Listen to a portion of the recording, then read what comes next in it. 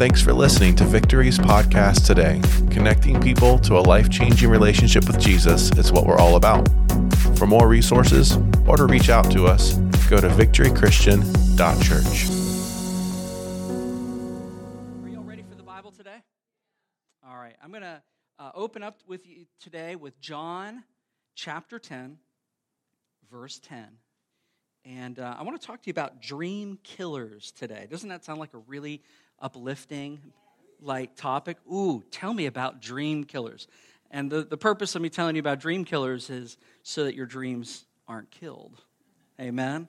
John 10:10 says this, "The thief comes only to steal and kill and destroy. I have come," this is Jesus speaking, "I have come that they may have life." Would you say life?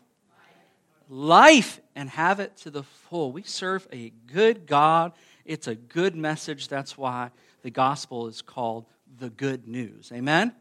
Let's pray. Father, thanks for this day, and thank you for your word. I thank you for the way that you just intersect our lives with a word from Scripture. You breathe on it by your Holy Spirit and make it life to us. And God, our hearts are open to hear from you today. I pray, Lord, for the leading and empowerment of your Spirit, God, to share what's in your heart today. It's a privilege to share, but God, let what's in your word and in your heart be imparted today. It's in your name I pray, Jesus. Amen. Today we're going to go back to a story in the Old Testament. And the Old Testament is all the Scripture before Jesus was here on the planet with us. And it's a story about Joseph. And Joseph is an amazing character found in the book of Genesis. And we're going to be, in a few moments, in Genesis chapter 37. He was one of Jacob's sons. Now, we just wrapped up a three-part series a few weeks ago about Father Abraham. Remember, there was Abraham, his son Isaac. The third message in that series was that it should have been Abraham, Isaac, Esau, but it was actually Abraham, Isaac, Jacob. You can check out the message on the podcast or online.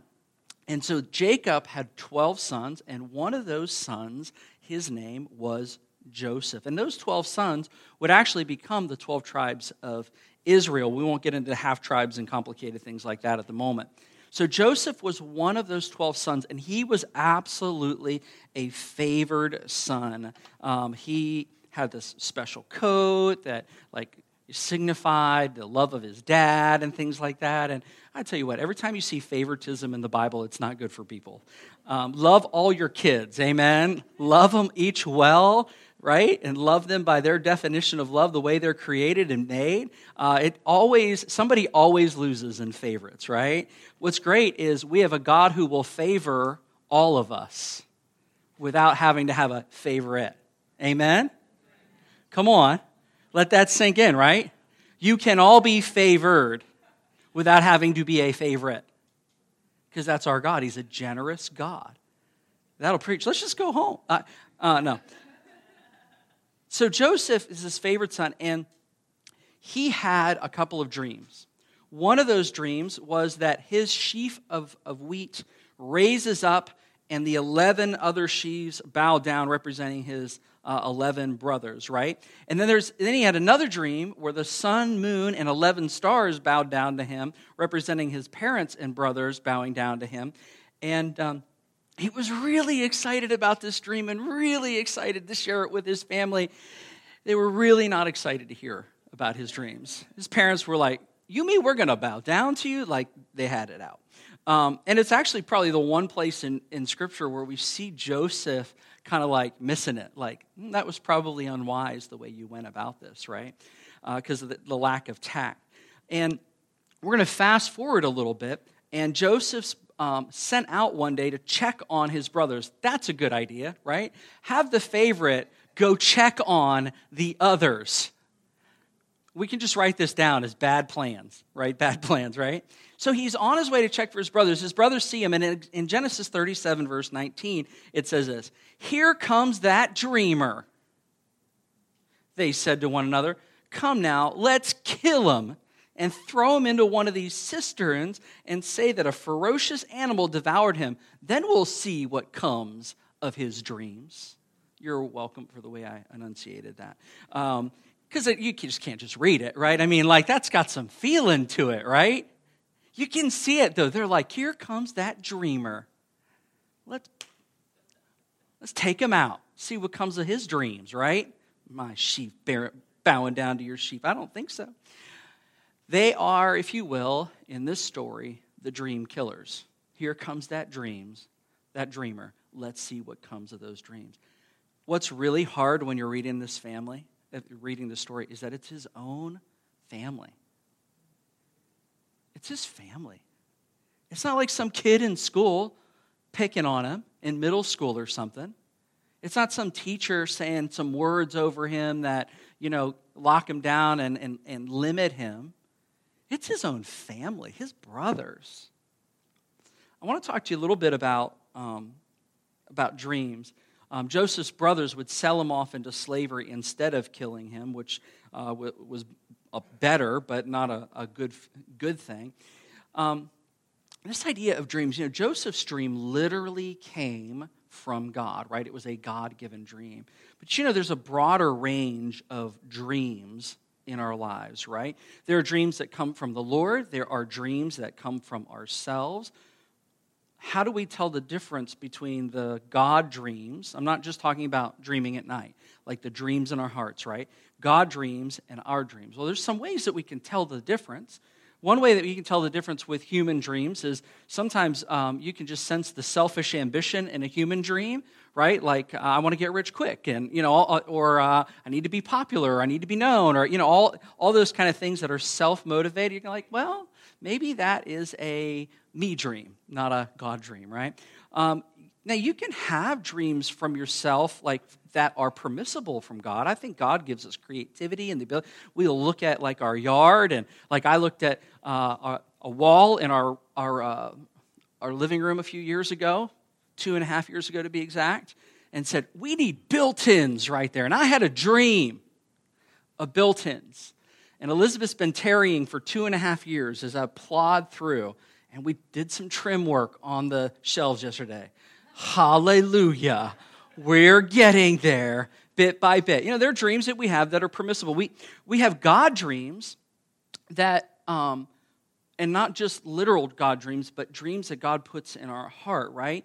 And it's part of his plan, part of his desire for us. He designs us for things and then puts things in our hearts. Most of the time, these God dreams benefit others, right? Doesn't mean we don't enjoy them. Doesn't mean we don't love them. Doesn't mean that we're not excited about it. But most of the time when God gives you a dream, he's got other people in mind that he wants to bless and to serve. I love these two scriptures. I'm going to read you two scriptures, and it's going to make your head tilt just a little bit. This is, first of all, Psalm 37, verse 4. It says, take delight in the Lord, and he will grant or he will give you the desires of your heart. Isn't that cool? Such a beautiful picture. All right, I'm going to flip the page now. Jeremiah 17:9 says, the heart is deceitful above all things, and beyond cure, who can understand it?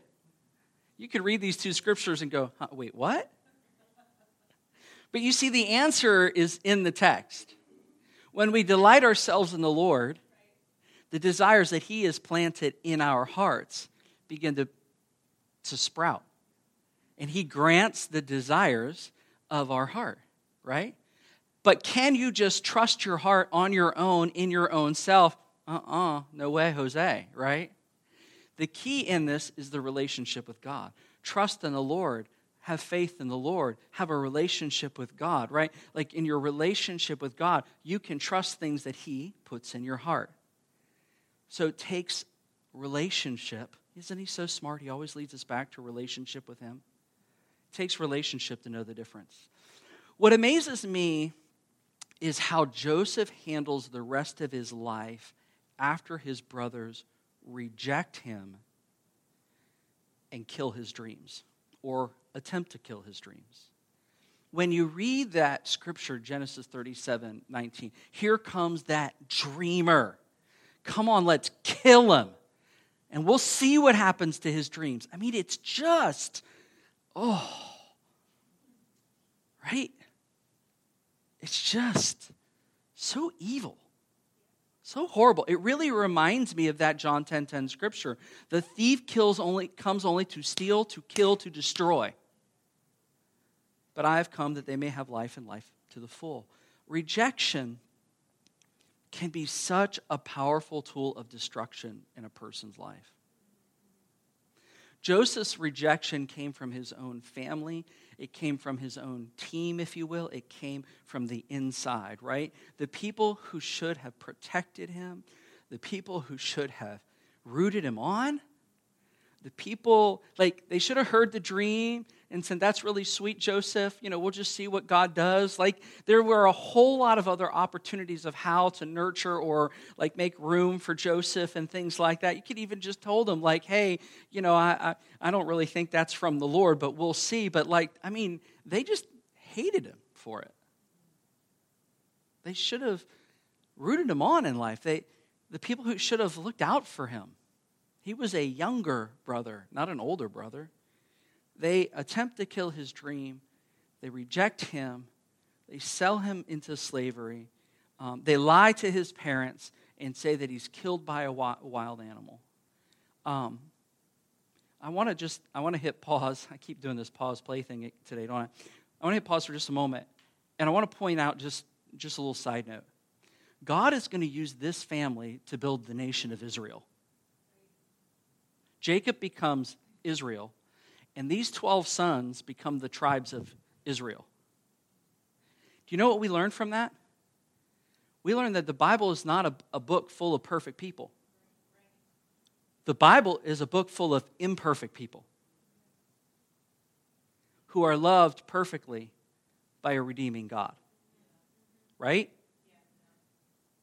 It's so easy in our faith to turn the Bible around into like our ammo against people. Well, they're bad. They're terrible. Well, let's look at some of these Bible stories of like the people that, that we're learning from, and it's like an open book. Here's this really cool thing that when I was reading through this, so Judah is one of the brothers, right? Jesus is the Lion of the tribe of Judah. Whoop, whoop. So Judah's daughter-in-law is Tamar. Tamar's husband dies. And so Judah makes this promise that when his brother gets older, you'll be able to marry him because she needs to be able to be married and have children and be provided and protected. Well, he doesn't keep his word. So in the Bible, this is about to get PG-13. In the Bible, Tamar dresses up like a prostitute and sleeps with her father-in-law. He promises to pay her with a goat. This is Bible times, right? No Bitcoin here. And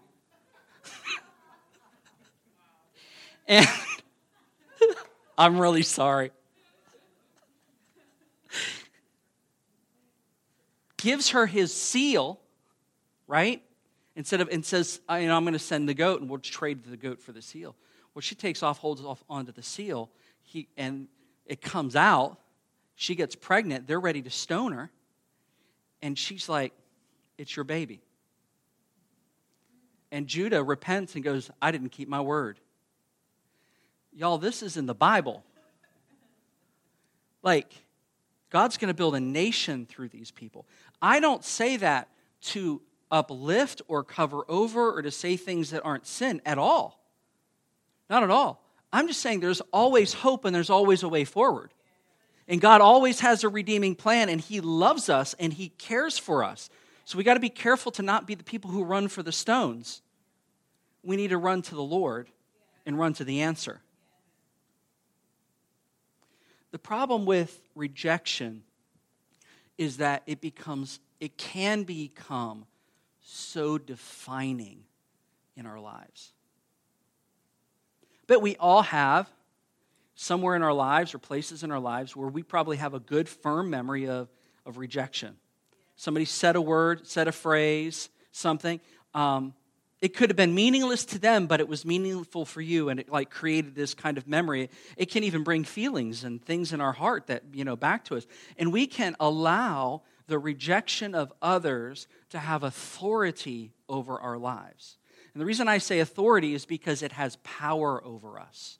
Those words, that concept, that idea can have power over us. Here are some ways that we can know that rejection has power over us. One way is you expect people to reject you in life. It's just kind of like this thing inside of you that you're just kind of waiting for the other shoe to drop. You're just waiting for them to not like you anymore. You're just expecting it to come. And I'm gonna tell you a little secret here if that's something that happens in your heart. People can sense it in you. Even sometimes not consciously, they sense it in you, and it becomes self-fulfilling. And so that needs to be broken. The expectation that people are going to reject you. We're going to pray today, and God is going to set some people free today. Another way you can tell that rejection has power over you is you use temporary pleasure, the temporary pleasure of sin, to alleviate or soothe the pain that you're feeling. We'll run to sin to feel better, and it really opens up a road to addiction. It just, like, we're just trying to heal a pain that he's supposed to heal, that he's supposed to set free. We can run to work, we can run to success, what we'll do is we'll take the rejection and we'll make vows in our hearts and we'll overreact and we'll overdo it. And if somebody says, that you're stupid, and you're like, I'm going to get every degree in the world to prove that I'm not stupid. Or, things that just, and the reality is you're trying to prove it wrong, but it actually has power over you. Because you're trying to prove something. Things that are powerless, you have nothing to prove. He who the Son has set free is free indeed. Another way that you can tell that rejection has authority or power over you is when self-pity hijacks your thankfulness in life. Where you're more likely to account for the things that are not going your way, not for you, and things like that. Like you notice that, and it's like the self-pity meter is very active. Like a meter on a soundboard, how it goes up and down, right? And your thankfulness meter is barely moving. Because the reality is, we all have so much to be thankful for. All the time, all day, every day. In our hardest times in life, He'll never leave you or forsake you. We always have ways to be thankful, and thankfulness is so powerful. And what it can do is it can just punch self-pity in the face and just say, I am not going to feel sorry for myself. I am redeemed. I'm loved by a perfect God, and He loves an imperfect me. And my worst day on earth is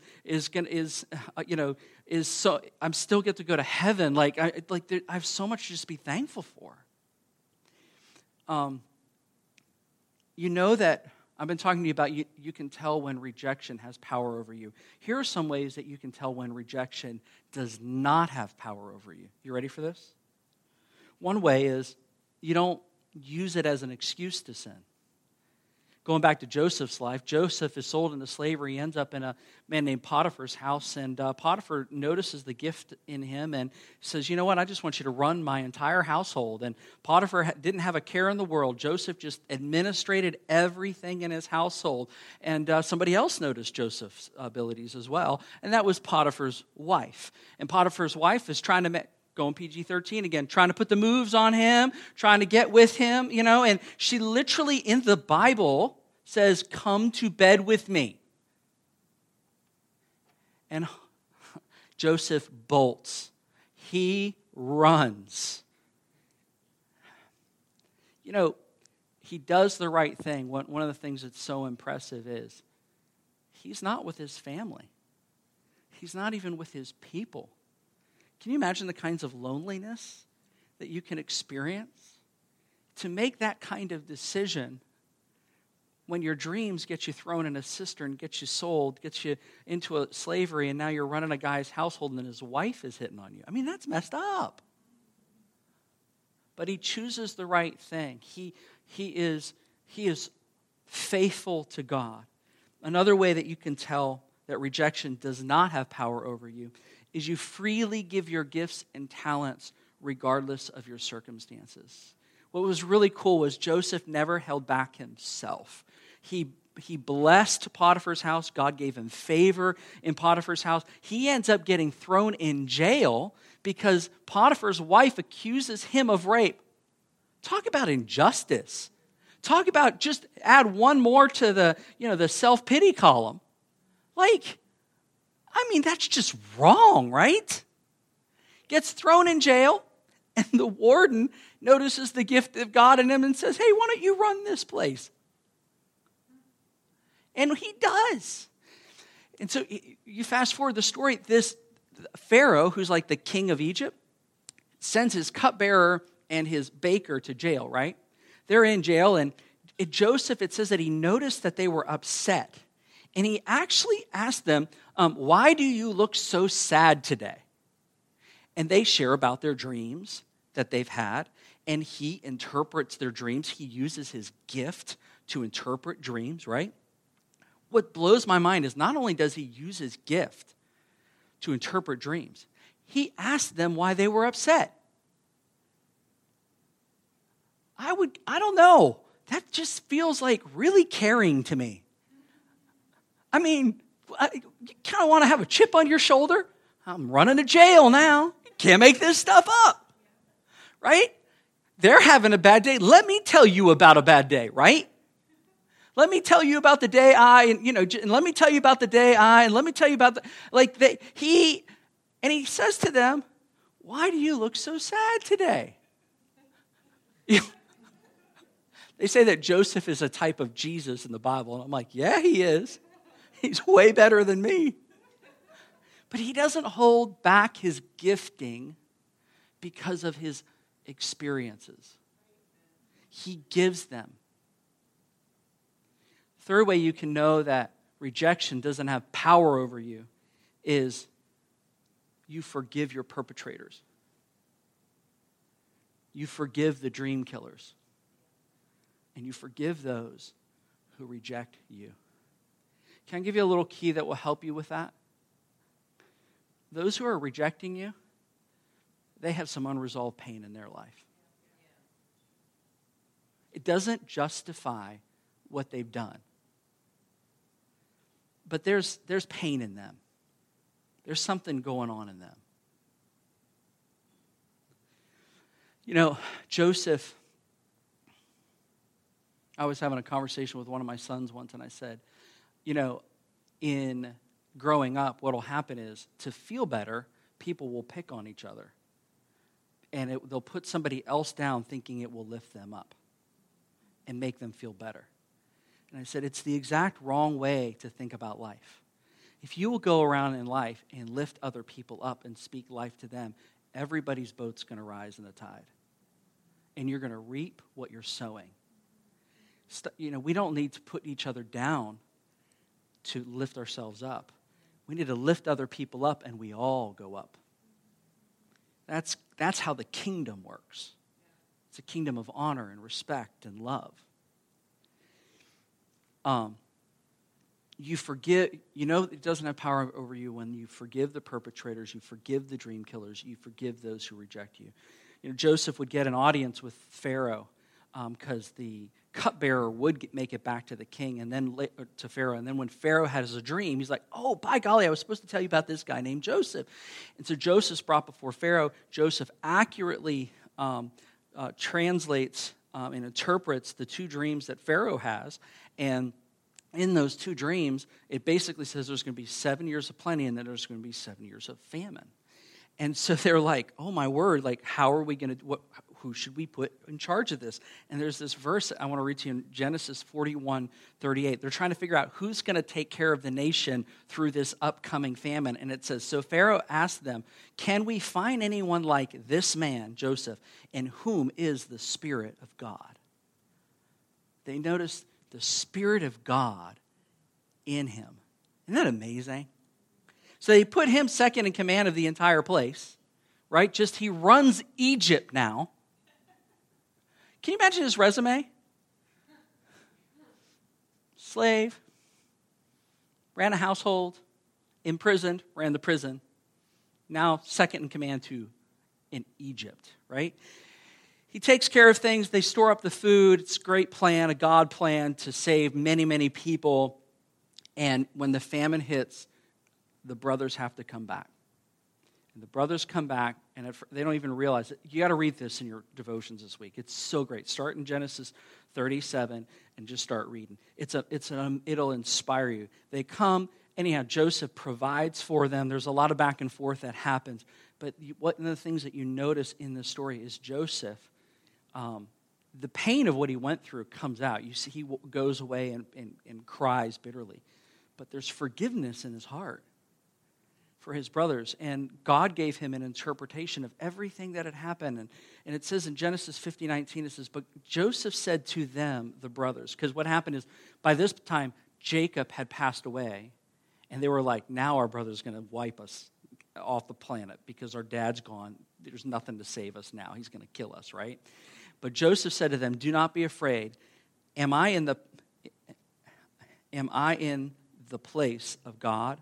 You intended to harm me, but God intended for good to accomplish what is now being done, the saving of many lives. Joseph just had this view of what had happened of, you know what, God has used all of this to save so many people, and he didn't have this judgment against them. And so every indication in Scripture is that there's just this forgiveness, and not just forgiveness, that the forgiveness was a long time ago. But here's the cool thing about forgiveness. Forgiveness can happen in the moment, and forgiveness can happen now.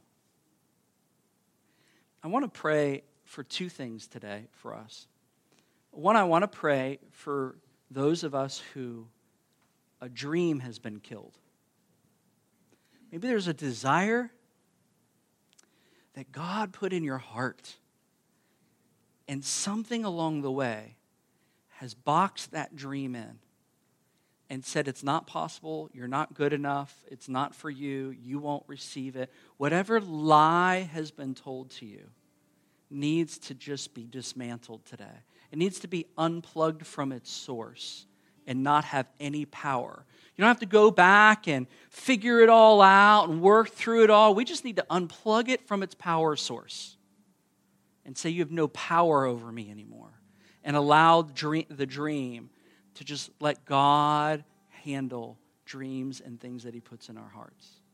Second thing I want to pray for today is I want to pray for those of us where rejection has had power over us in our lives.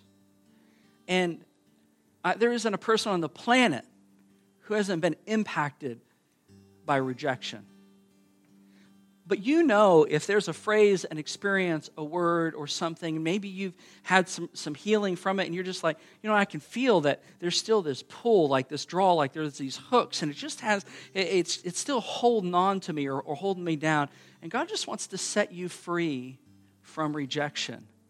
And see, here's the thing though, being free from rejection isn't about me, my, I, be, you know, like some kind of self-help, build yourself up. You know what the solution to rejection is? The perfect love of God in your life. You already are loved perfectly. Read this scripture to the kids at Westview last week. It's one of my favorite scriptures. I'm going to read it to you a couple different ways. Basically says that nothing can separate us. This is in Romans 8:38-39. Nothing can separate us from the love of God that is in Christ Jesus. The answer to rejection isn't build yourself up. The answer to rejection is to receive the love from the one who already loves you perfectly and who's not rejecting you, who's drawing you. And I love the way it doubles down on this scripture. For I am convinced that neither death nor life, neither angels nor demons, neither the present nor the future, nor any powers, neither height nor depth, nor anything else in all of creation can separate us from the love of God that's in Christ Jesus. Don't let a lie, Don't let someone else's words, don't let an experience lie to you and hold you back from the perfect love that's in Christ Jesus. He loves you so perfectly. He loves you so perfectly. You already are loved. And it's in that place of safety that we blossom. You don't have to prove anything. You already are loved.